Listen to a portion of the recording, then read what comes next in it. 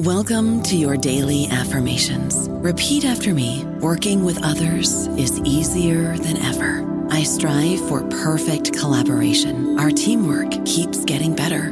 Yeah, affirmations are great, but Monday.com can really get you the teamwork you desire. Work together easily and share files, updates, data, and just about anything you want all in one platform.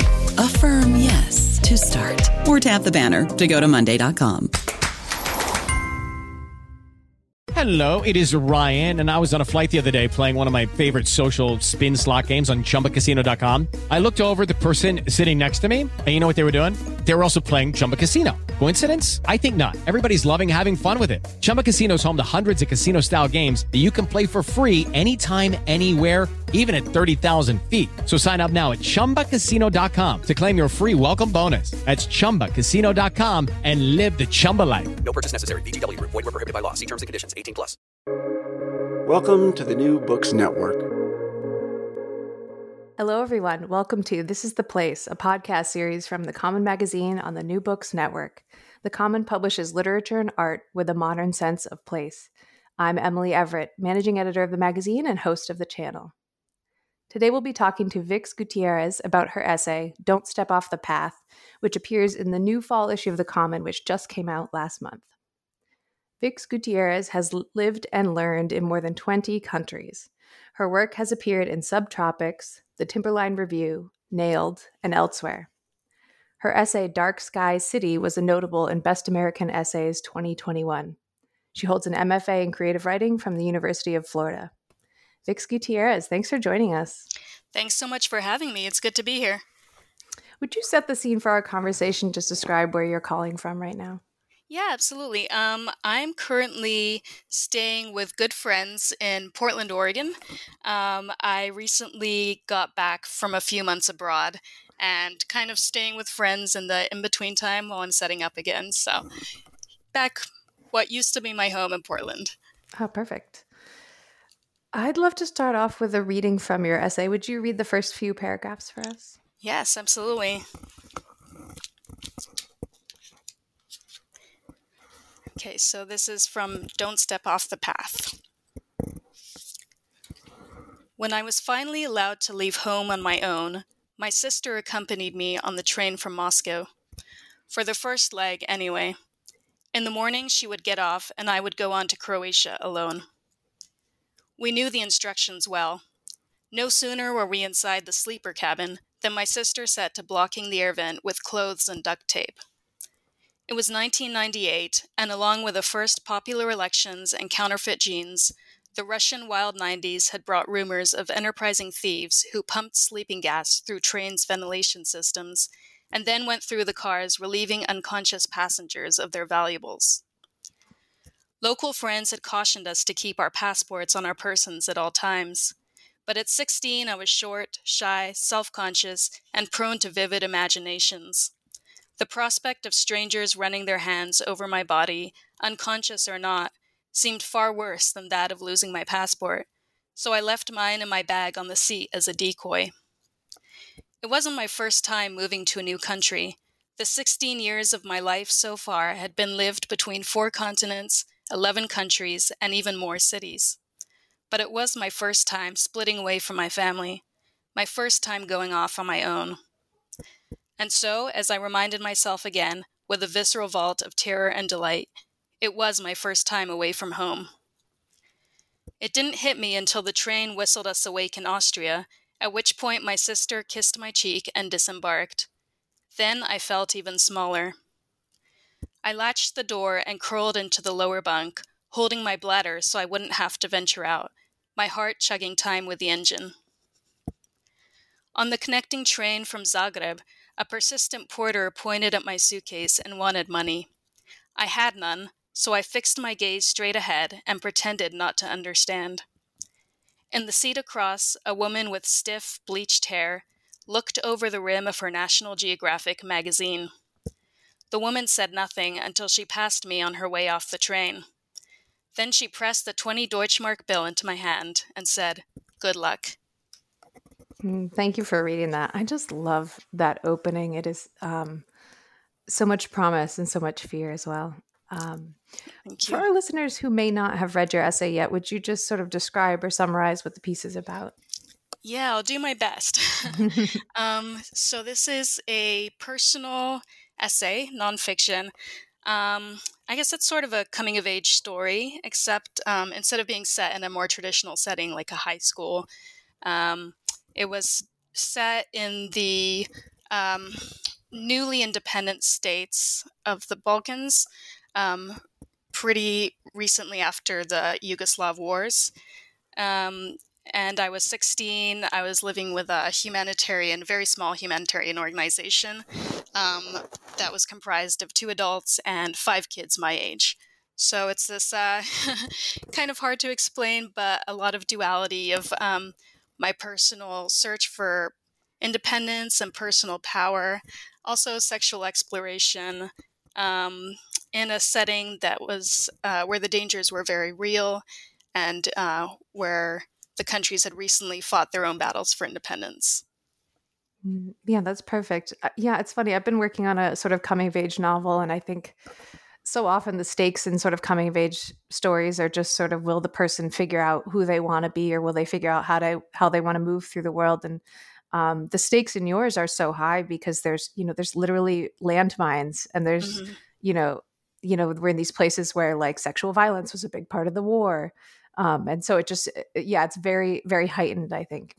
But still those usual teenage things of having to learn, um, yeah, about sex and flirting and body image and all those things. Yeah.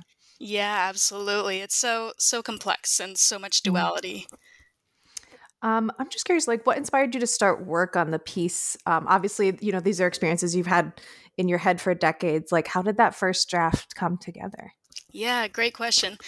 So I'd actually had a few attempts at writing this piece. It's a time of my life that felt very pivotal, very formative, and I tried a couple times. It just never felt quite right. I had a hard time getting the tone right. Just telling the story the way that felt right to me. Um, and so I think it had a lot to do with being in the right setting. At the time, I was at the University of Florida, and I was in a workshop with Professor Uamakpan, and it was a fiction forms workshop. Um, we had been reading some historical fiction novels from various African authors. And one of the assignments in the class was to write a historical fiction. And of course, even though it wasn't fiction and not exactly historical, because I think uh, the description for historical is about 50 years pass. But the Professor Akban was very wonderful and encouraged me to write the story. So I wrote it. I think it was just a couple days, just kind of flowed out of me once I started with the first line, which isn't the current first line of the story. But for some reason, everything just kind of came out after that. So yeah, and it was just such a wonderful setting to be in. My classmates and Professor Akban were so encouraging and generous with their time because the first draft was 40 plus pages. Wow. Yeah, it's interesting. I think yeah, your essay is on the longer side for stuff that we publish. I think the word limit that we usually read to is 10,000 words, and we're close to that. And I read the piece when you first submitted it to the Common, and it was long then too, but it feels really reshaped now. Mhm. So many things felt new, and it felt sort of sharp and powerful, this really great dark undercurrent running through it. I wonder if you could just talk about like how this piece has shifted, maybe from like either that version that you submitted or the version that you originally wrote with your classmates. Feedback. Y- Yeah, absolutely. This was such an amazing experience for me. So I submitted to the Common, and I received, let's see, how would I put it?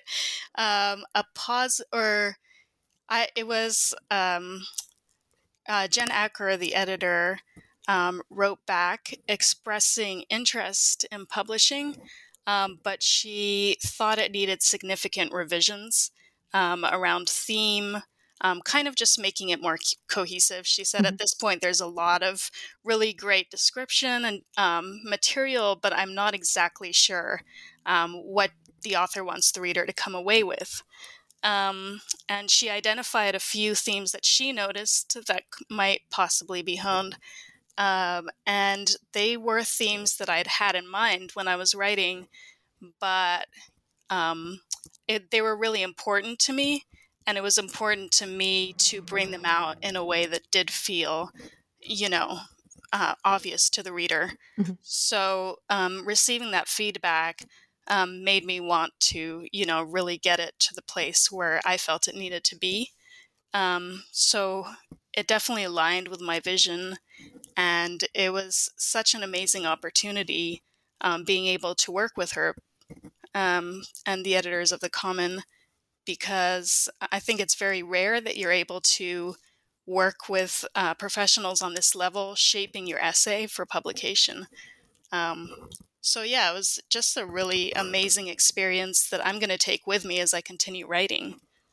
Oh, great. Yeah, Jen is a fantastic editor. And I think one of the things we're lucky to have at the Common is enough staff and time to be able to spend, endless emails and months, working with authors back and forth on drafts. And it just, it's so worthwhile because it lets us publish things that, maybe didn't come to us fully formed or in their final form, but, are so, so worth sharing with our readers.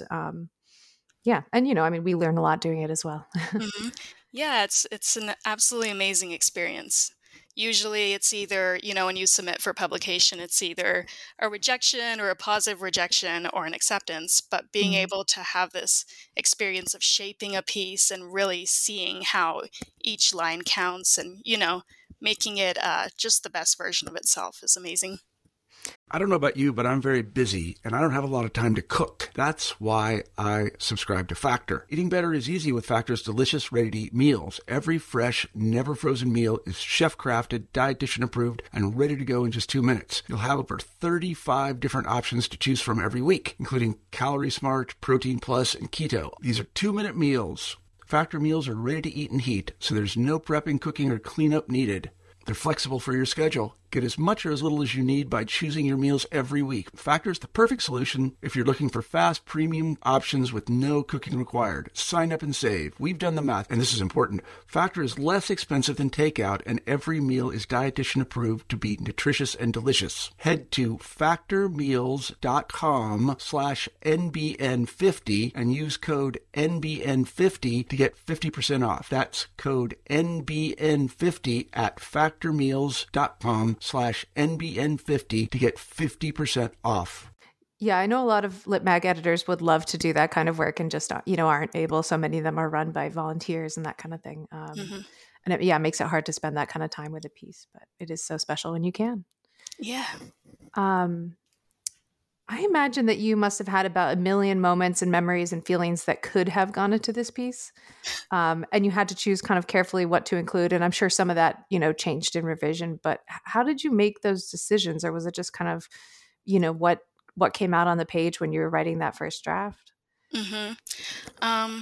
Yeah, so I think many of those million memories did make it to the first draft.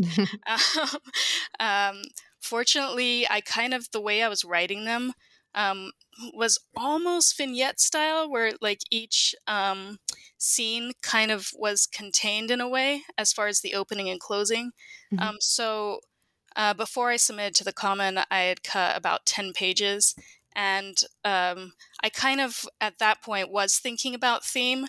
And so I was able to cut some that didn't, were kind of tangentially related. But yeah, when I was first writing, definitely so many memories and even characters came out. And it was more a matter of editing back, I think. Yeah, that really makes sense. And yeah, just focusing on those themes that you wanted to bring forward. I was thinking about, again, trying to remember the first draft I had read, which was, over 1.5 years ago, probably. And the parts of the essay that really sang for me this time when I read it were the scenes when you and the other teenagers that you mentioned that you were sort of living with and staying with are dressed up and performing, sort of singing songs for tourists or performing for rowdy, sort of flirty soldiers at army bases, which is just, Mhm. it's so extraordinary. And you paint it so vividly. And obviously, I never did anything like that, but it really brought me back to that weird time of being a teenager where sometimes it really feels like being sexy and flirty is like the only currency you have, like the only power that you have to sort of exert yourself or exert your will because you're still a kid. Yeah. But obviously it's also a little creepy and strange. And hopefully it's a little bit less like that for teenagers now. But I would love to hear more about how you worked that feeling into the essay, not in those scenes specifically, just those scenes, but throughout. hmm Yeah, it's so interesting. I feel like in a way it was part of my kind of um finding my own personal power or gaining Mm. confidence. I think before that I'd always been kind of quiet, shy, and not really I didn't really feel seen and heard. And then all of a sudden getting this attention kind of, it was kind of pivotal Yeah. part of my growth. But I think, and I'm sure that experience, hopefully, like you said, not anymore, but I know a lot of people have experienced that. And, also looking back, at the time, this is in the late 90s, you had, this kind of, uh, one of the scenes in the story is Girls Gone Wild coming on MTV. It's Yeah. very much that culture of just sexualizing women, especially. And yeah, it was just seen as normal Mm. almost. And I think um, part of the story too is kind of moving past that and finding a deeper source of personal power,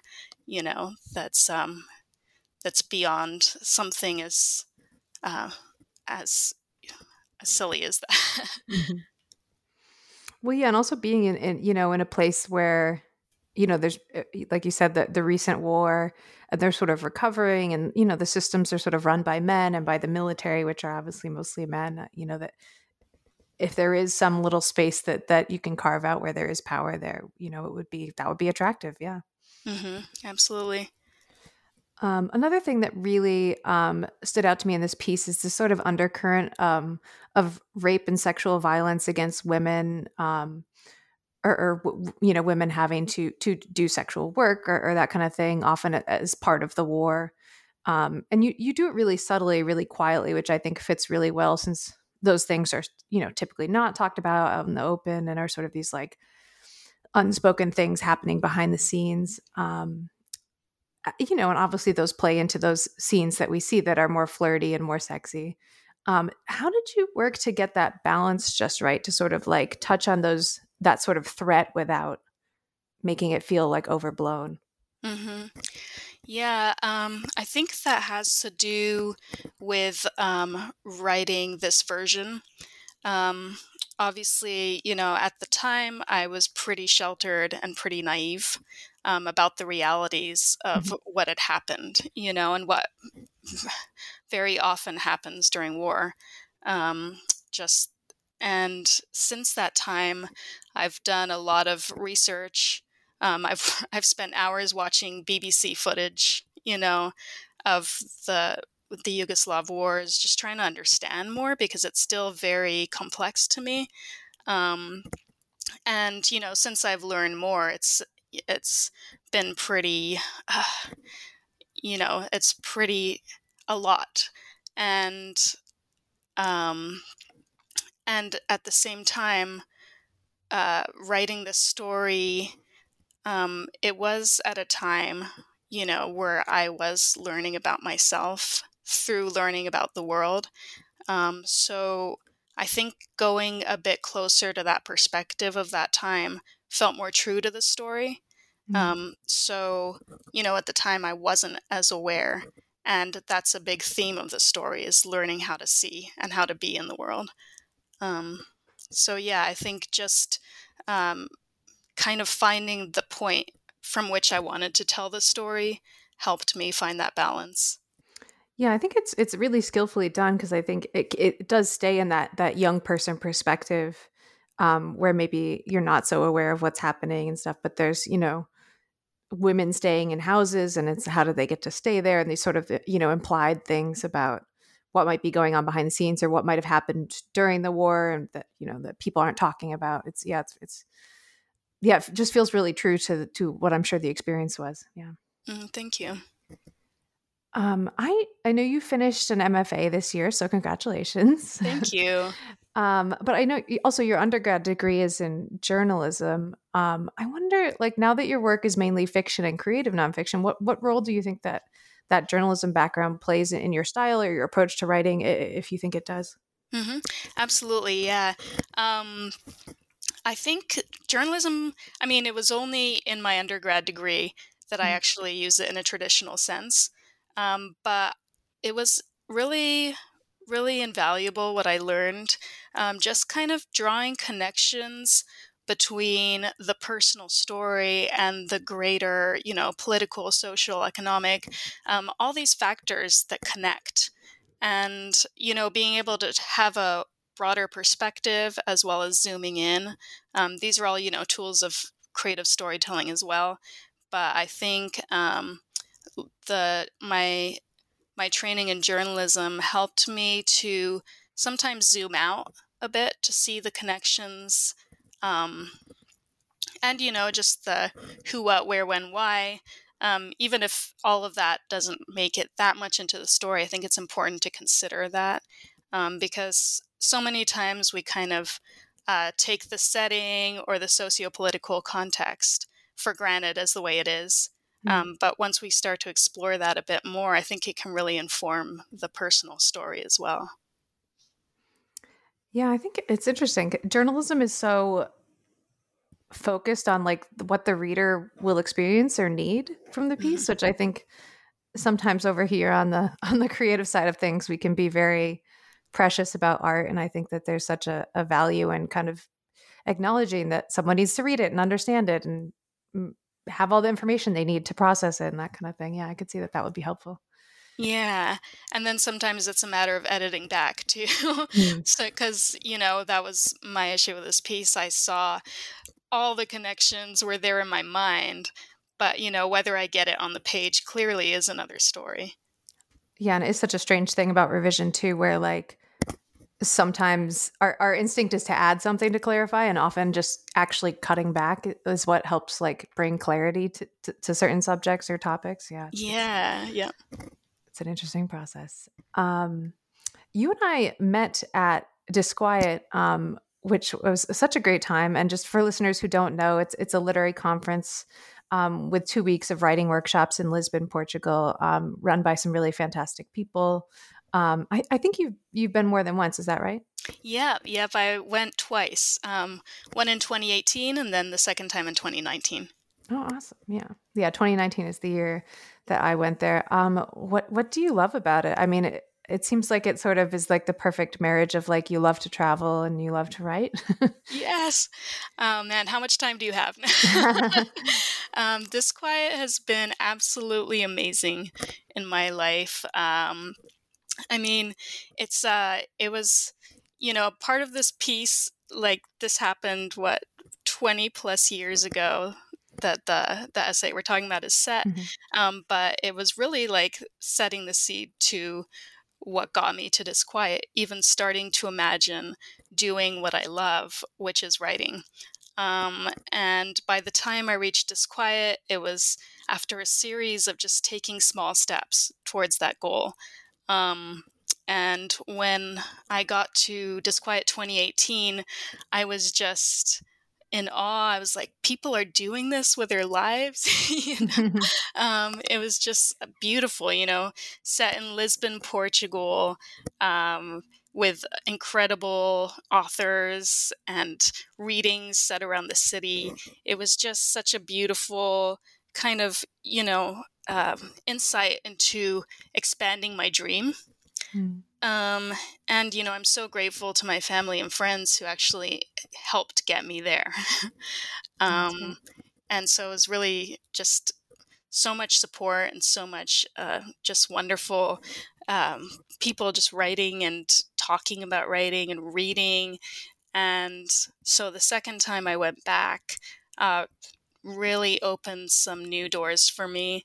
From there, I was able to go to the MFA program at the University of Florida. I also had an essay published that I worked on there. So it's just been a really amazing string of events that just followed, just taking those little steps.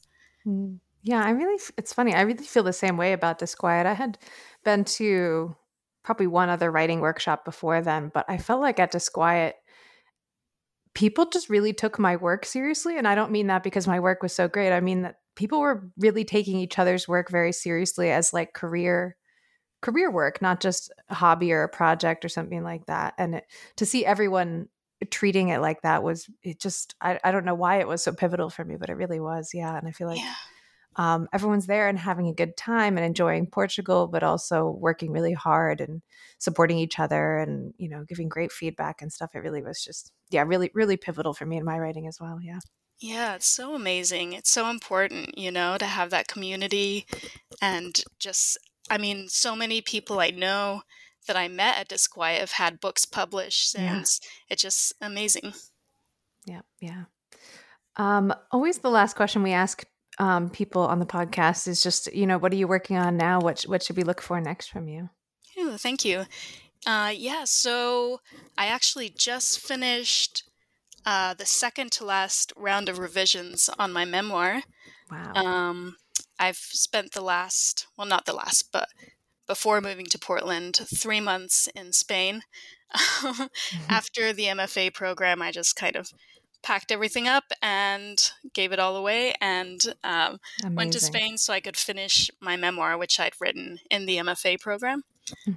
So it's very close to done. A version of this essay is in there. And I'm really excited to see the next steps with that. Oh, that sounds amazing. It's not hard at all for me to imagine that there's a book's worth of experience, after reading this essay, which is just such a small slice of your life, and all the countries you've lived in and experiences you've had. Yeah. Thank you so much. Well, thanks so much for joining us. It's been really great to talk with you. I'm so glad we got to do this. Yeah, it's great talking with you. Hopefully, next time in person at Disquiet or something. I hope so. Yeah, I'm always trying to get back to Lisbon these days. Yeah. Right. Same. Listeners, you can read Vix's essay and subscribe to the latest issue at thecommononline.org.